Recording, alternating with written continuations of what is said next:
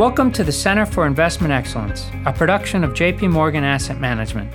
The Center for Investment Excellence is an audio podcast that provides educational insights across asset classes and investment themes.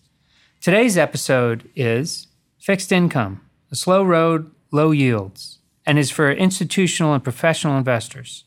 I'm John O'Shea, a client advisor in our institutional asset management.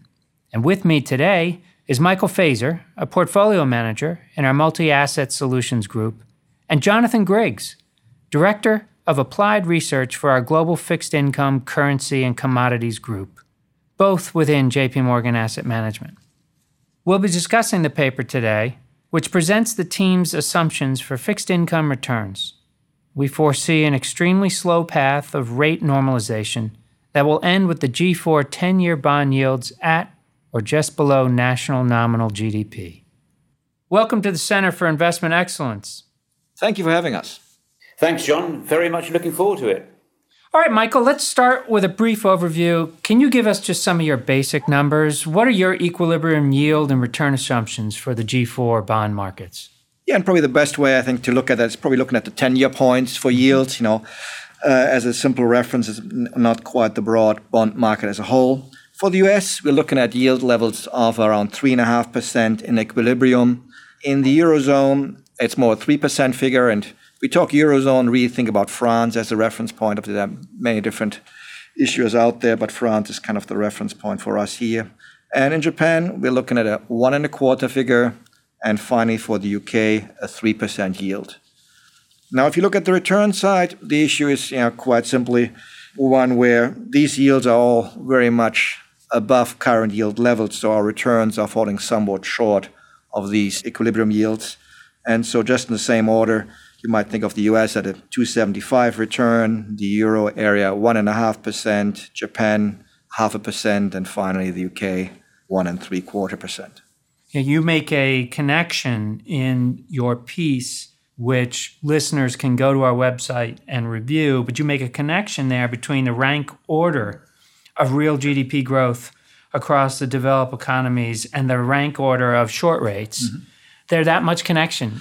There's certainly some. I'd say it's not the only point, but it's certainly one of the key ingredients here. The first thing we look at certainly is what is a long-run inflation target and what central bank policy tries to achieve here over time. But then if you look at the real yield that you may have on the short-term interest rate side, that certainly is influenced by the level of growth that's achievable by the economy itself. And so you have that kind of rank ordering linkage without it being a straight pass-through in a kind of direct numerical form. And as you point out, quoting you from the paper, it's hard to see projected bond returns rising meaningfully above cash returns. And that is really an issue that still exists because the starting yields at the longer end are still low. Not as low as they used to be, quite frankly, in the US. We already have moved tangibly upwards, but it's still a drag on future returns. So, Jonathan, Michael mentions policymakers. As you see them approaching balance sheet normalization, as this unusual period of monetary policy comes to an end, how do you see that taking shape right now? Well, I think at the moment you've got to assume that this is going to be a cautious process. I think we've already seen that very much with how the US Federal Reserve has conducted this process. And I think we're seeing it also with the transition of language and the sort of forward vision that the ECB and the Bank of Japan are giving as well. And I guess the reality is that having gone through such an unusual period, having had volatility at the epicenter of that in the initial phases of the financial crisis, then the last thing policymakers want to do going forward is to create new volatility associated with overtly aggressive balance sheet normalization. And the reality is that the growth and inflation environment and the global growth environment is such that actually this allows them to be cautious. There's absolutely no pressure on them to be sort of aggressive in their actions at all at this juncture. With that, Michael, as I talk to institutions, there is much talk of death by duration in a rising rate environment. For the long-term investor, though, isn't it that time can heal all wounds? This is part of our long-term capital market return assumption view, right? Or am I wrong? Yeah, I think all wounds is maybe a bit of a lot, so to speak, but it's certainly not as dire an outlook as you might think if you only look at towards the near term.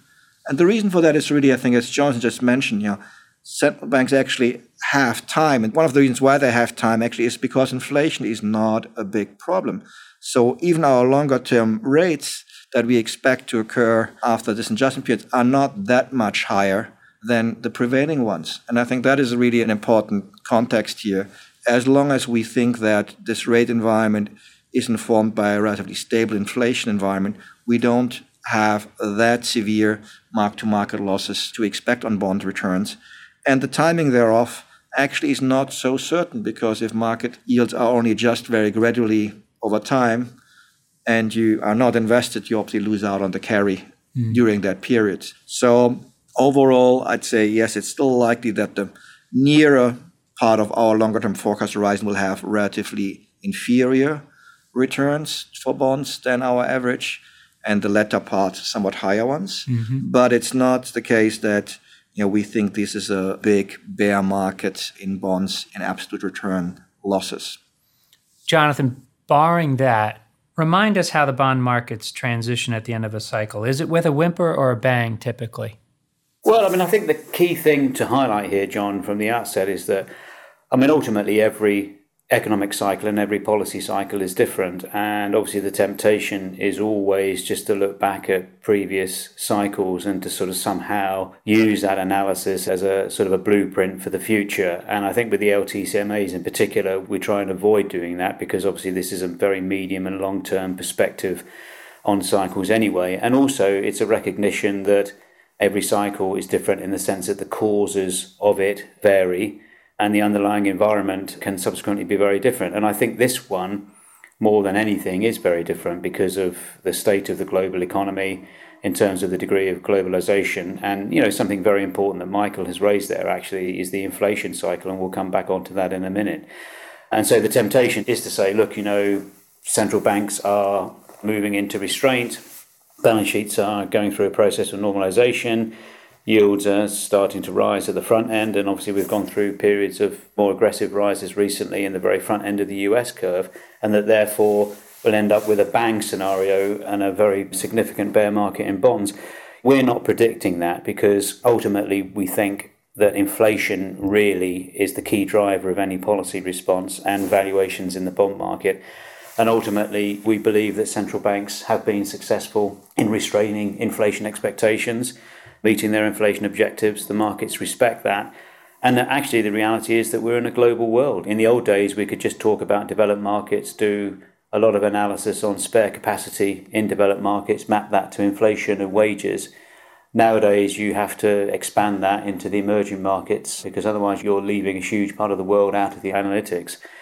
And there is arguably a very large stock of spare capacity still, in terms of labour markets and everything in emerging markets, which are also a restraining force on inflation. So therefore, if inflation expectations are reasonably steady through this process, spare capacity is eroded only very gradually, then yes, bond yields will rise, yield curves will normalise a little bit, but the degree to which that normalisation process becomes a bang is probably quite limited. And so it'll probably be more of a whimper, I guess. That would be my view. We can't be too blasé in our expectations there, but I think what we've embodied into the LTCMAs is a gradual but steady but limited rise in bond yields, more in line with the sort of whimper scenario, I guess.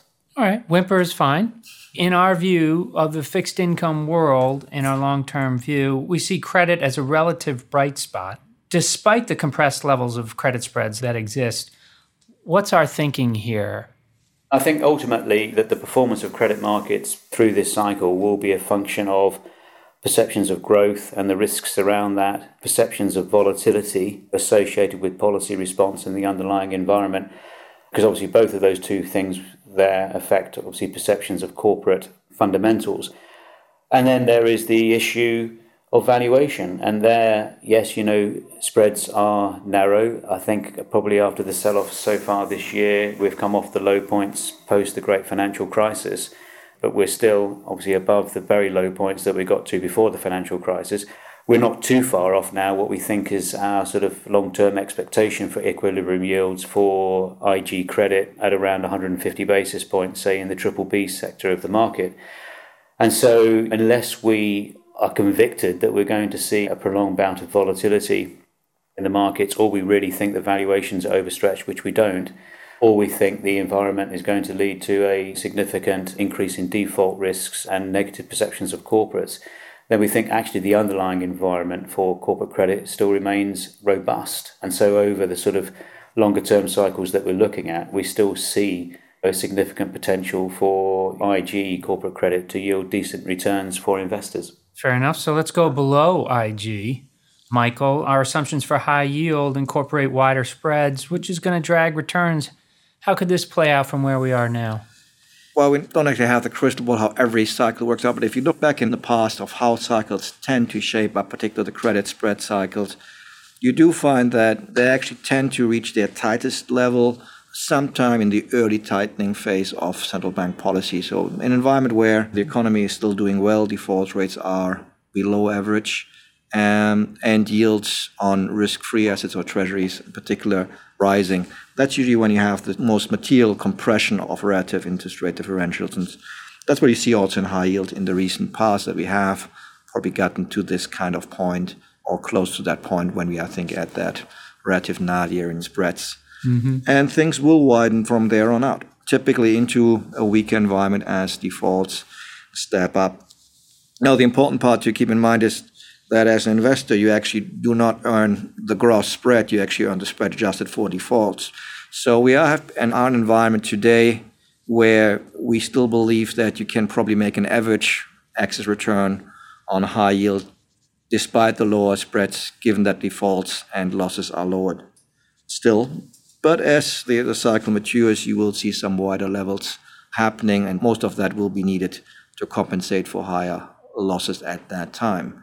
But as Jonathan mentioned before, I think credit cycle itself doesn't look like one that is heavily geared to a strong leverage and undue balance sheet stretching by corporates.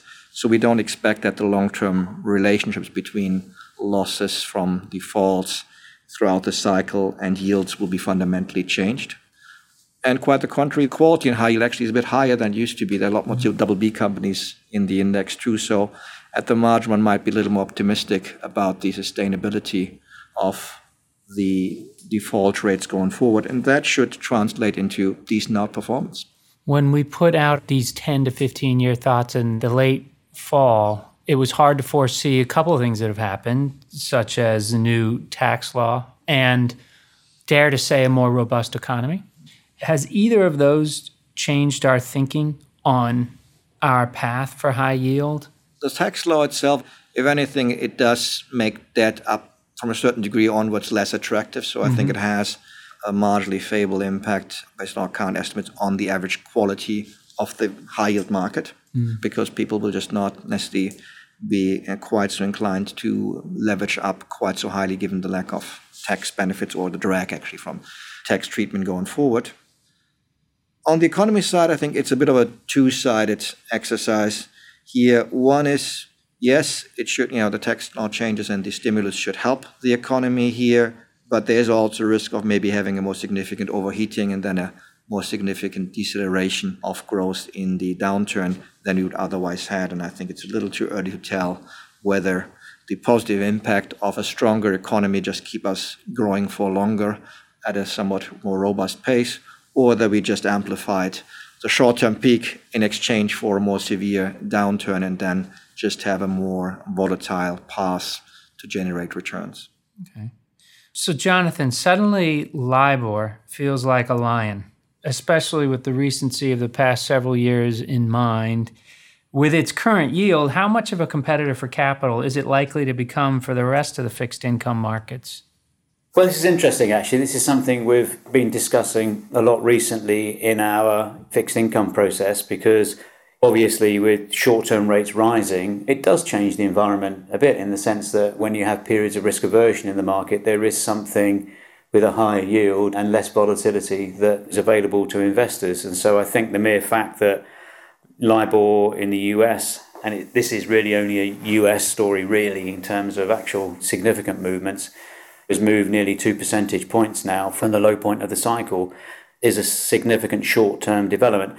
But I guess the key issue here is the trajectory going forward whether you extrapolate the pace of increase that we've had in the last 6 months, to something more aggressive relative to, say, our long-term capital market assumptions going forward because the environment has changed, and whether we're seeing a similar development maybe occurring in other countries, which would obviously exacerbate the problem. And I think there we're less concerned about this issue because, I think the reality is the market had become a little bit complacent around the pace of Fed normalization up until, say, the middle part of last year. I think people have sort of bought into a flatter Fed response than even the Fed were projecting in their dots. But I think what you've seen happen is a combination of the tax policy announcements, also the sort of improved economic growth environment over the last 6 months, and then the more aggressive language from the Fed has obviously encouraged that displacement in a way of that complacency. So I think, in a sense, that's sort of given an extra bit of octane, for want of a better word, into the rise in LIBOR. We wouldn't extrapolate that rate of change going forward. Obviously, we still see the Fed continuing to normalise in line with where we see sort of equilibrium yields, and obviously at some point in the cycle going above that. But I think really going forward, we're not in the zone where we should anticipate or be overly concerned about this sort of pace of increase continuing for 1 or 2 years and leading to, say, a 4 or 5% LIBOR rate in a more destructive environment. So yes, it's certainly the LIBOR story has acquired more headline activity, and actually at the margin, obviously it does give investors somewhere to park their assets or cash when they're looking periods of risk aversion. But I think in terms of causing a major deflection away from our forecasts, we're relatively sanguine on that. And of course, the other thing to highlight is that actually in Europe and Japan, the whole process of policy normalization is barely started. I think it's a good point. If you look at what happened in LIBOR, or generally in short-term rates, you really can think about it as the opportunity cost for safety is coming down. It used to be very expensive and quite a privilege, so to speak, to own cash when you got paid nothing on it and you had at the same time very high return expectations everywhere else. And clearly what we see today in the environment is that despite maybe good economic data, valuations are a lot higher across a number of asset classes, so expected returns for risky assets are clearly lower, while at the same time, safer assets becoming more attractive. And you see that kind of portfolio channel in reverse action actually happening today, and put investors that might have been pushed out on the risk curve relative to their not natural state of comfort, reining that back in a bit. On the flip of where they were past few years, could you see floating rate securities increasing in attractiveness, or do those get priced in fairly quickly? And that's really two things. One is that idea of, do I have to take the same amount of risk that I used to generate the same return that I did? And some of that, it will help having safer securities that are LIBOR or short-term anchored on a floating rate basis, providing that opportunity to reduce exposure. Certainly on the duration side, as the yield curves get flatter, there is an opportunity to shorten up a bit. Where I think the other issue is a bit more uncertain and the benefit less clear is the inflationary response, because as we discussed early on in this conversation, that our inflationary outlook is not that strong. So in that sense, the incremental benefit that you might generate from being in a floating space relative to that surprise risk might not be as valuable as it used to be in the past when inflation itself was a bit more volatile. And the final aspect, I think, that is still out there is a bit of the technicals in the market. So depending on what floating rate instrument you look at, if you look at loans, for example, it depends a little bit on the credit quality and the terms. There obviously tends to be a bit of a benefit if the credit markets are not too ebullient, so that you don't get some of the perceived high yield that comes from higher short-term rate being taken away by having tighter spreads on the flip side, and then your total return will not change that much. In that context, I think the recent volatility actually is a marginally good thing to allow floating rate investors to stay a little bit more ahead than they might otherwise. Jonathan, you mentioned earlier emerging markets, and we see an improving outlook for emerging market debt in our forward-looking thoughts, and it's reflecting better economic fundamentals and cyclical support. How does this translate into return estimates for emerging market sovereign and corporate debt? We talked earlier about credit investment grade being a good spot, but I think also obviously EM remains a good spot from our point of view in fixed income, because as you've highlighted there, strong growth, good governance, good policy, and obviously a continuation of this sort of convergence, I guess, of living standards and, for want of a better word, the quality of economic growth. in the EM block relative to DM is an ongoing long-term process that we expect to continue. And obviously a huge amount of this is China-driven. China ultimately, when you think about it, probably is at least 40 to 50% of the delta, I guess, in EM space. And how does that translate? Well, obviously against that environment, then it means perceptions of the quality of debt, the risk of default, the risk of sort of volatile reactions to significant policy developments of an adverse nature in the bigger EM countries is limited in that environment. We don't think we're in an environment of the sort of 70s, 80s and 90s where you quite regularly had upsets emanating from larger countries in the EM space. So as long as you subscribe to the view that this convergence trade continues in EM, that the epicenter of it, which is really China, can manage itself through this process, in terms of transitioning the sources of growth, managing the sort of leverage cycle that's inherent in that, then we think that this block will remain stable. And hence, therefore, if you're being paid a decent return and default risks are low, then we think ultimately the return for investors will remain attractive. And the risks, obviously, there will be episodes of volatility like there will be in all markets over certain parts of the cycle going forward over the next 10 or 15 years. But I think through the long haul, we still expect that sector, both sovereigns and corporates, hard currency and in local currency terms as well, to perform well against a sort of a typical DM government bond index. So let me change it up just a little bit, Michael. How do you think the effects of regulation and aging populations will manifest themselves in ultra-long dated yields? The interesting part of that aging population issue, actually, it is a fairly global one. So we're actually not only seeing that in the play out in the US market, but in other markets. And so we can look a little bit across the globe and say where different regulatory regimes have been already in place for longer, particularly the liability matching or incentives for corporations to more adequately offset their duration of the liabilities. We certainly have seen in those markets that curves have generally been flatter, particularly at the very long end, so from 10 years out to 30 plus years. And we do think that that is a trend that will continue to persist. So whatever you might have seen in the past, you might have thought of a 50 basis point or 75 basis points interest rate differential between 10 and 30 years. We don't think that will come back. We expect this to be substantially flatter, more to the tone of 0 to 25 basis points. And that's going to be with us for quite some time. So even within the LTMAs, there are time horizons that might be beyond that. This would be one of those where we don't necessarily even expect to see the full extreme of that effect even by the end of our horizon. It may still be a tightening vice, so to speak, on that kind of premium and the need to actually acquire duration more and more, particularly with the recent change in regulation for this year where pension contributions are being made more attractive. Everything else being equal, with more contribution comes a higher funding ratio. Higher funding ratio usually suggests that you probably ought to de-risk your portfolio some, acquire a bit more duration, and overall improve your balance sheet earnings volatility thereon, or even unload some of the risks to an insurer. So both variations could happen net. They will be favorable for demand for duration, long duration assets, and with that exert compressing influence on the yield spreads between 10 and 30-year bonds. So you live in a team that looks across geographies, across asset classes. How well have the traditional correlation levels between equities and fixed income been holding up?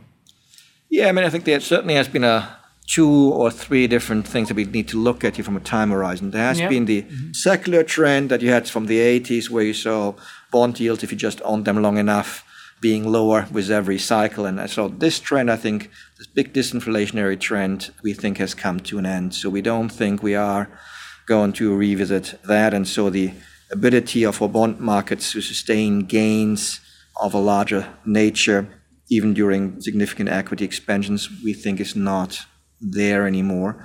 We think it's going to be more of a cyclical dynamic, and then you come back to the bit of the interaction between what used to be called the Greenspan put, then the Bernanke, and most latest the Yellen put. We think that's still in place, but untested with the new Fed regime, so we'll have to see how effective that put is.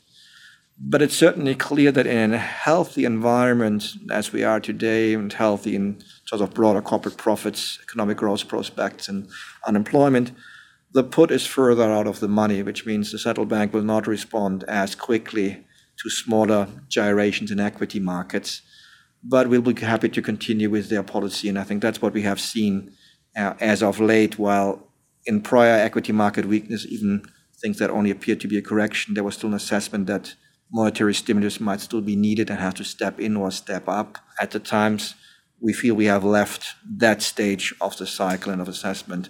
We are now in an environment where the Fed will need a lot more conviction in a more broader deterioration to deviate from its path of normalizing interest rates from current levels. And so you have, in that sense, less negative correlations. The quote-unquote bond hedge does not work quite so well in this environment. But it's not to suggest that it's gone. It's just, as I think about it as in a put or options language, further out of the money, and it would need just a more significant deterioration of economic conditions to be reenacted. And we right now do not see that as being the most likely path of the economic development in the next few years. Well, Jonathan and Michael, I want to thank you both for joining us on the Center for Investment Excellence. Thank you for having us. Absolute pleasure dialing in from London. Glad to have you. Thank you for joining us today on JP Morgan's Center for Investment Excellence. CFA Institute members are encouraged to self-document their continuing professional development activities in their online CE tracker. If you found our insights useful, you can find more episodes on iTunes and on our website. Recorded on April 4, 2018. For the purposes of MiFID II, the JPM Market Insights and Portfolio Insights programs are marketing communications and are not in scope for any MiFID II and MiFIR requirements specifically related to investment research.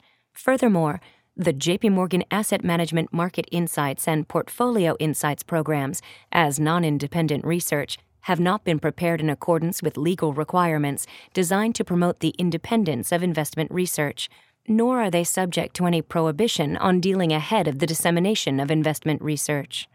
The views contained herein are not to be taken as advice or a recommendation to buy or sell any investment in any jurisdiction, nor is it a commitment from JP Morgan Asset Management or any of its subsidiaries to participate in any of the transactions mentioned herein. Any forecasts, figures, opinions, or investment techniques and strategies set out are for information purposes only, based on certain assumptions and current market conditions, and are subject to change without prior notice. All information presented herein is considered to be accurate at the time of production. This material does not contain sufficient information to support an investment decision, and it should not be relied upon by you in evaluating the merits of investing in any securities or products.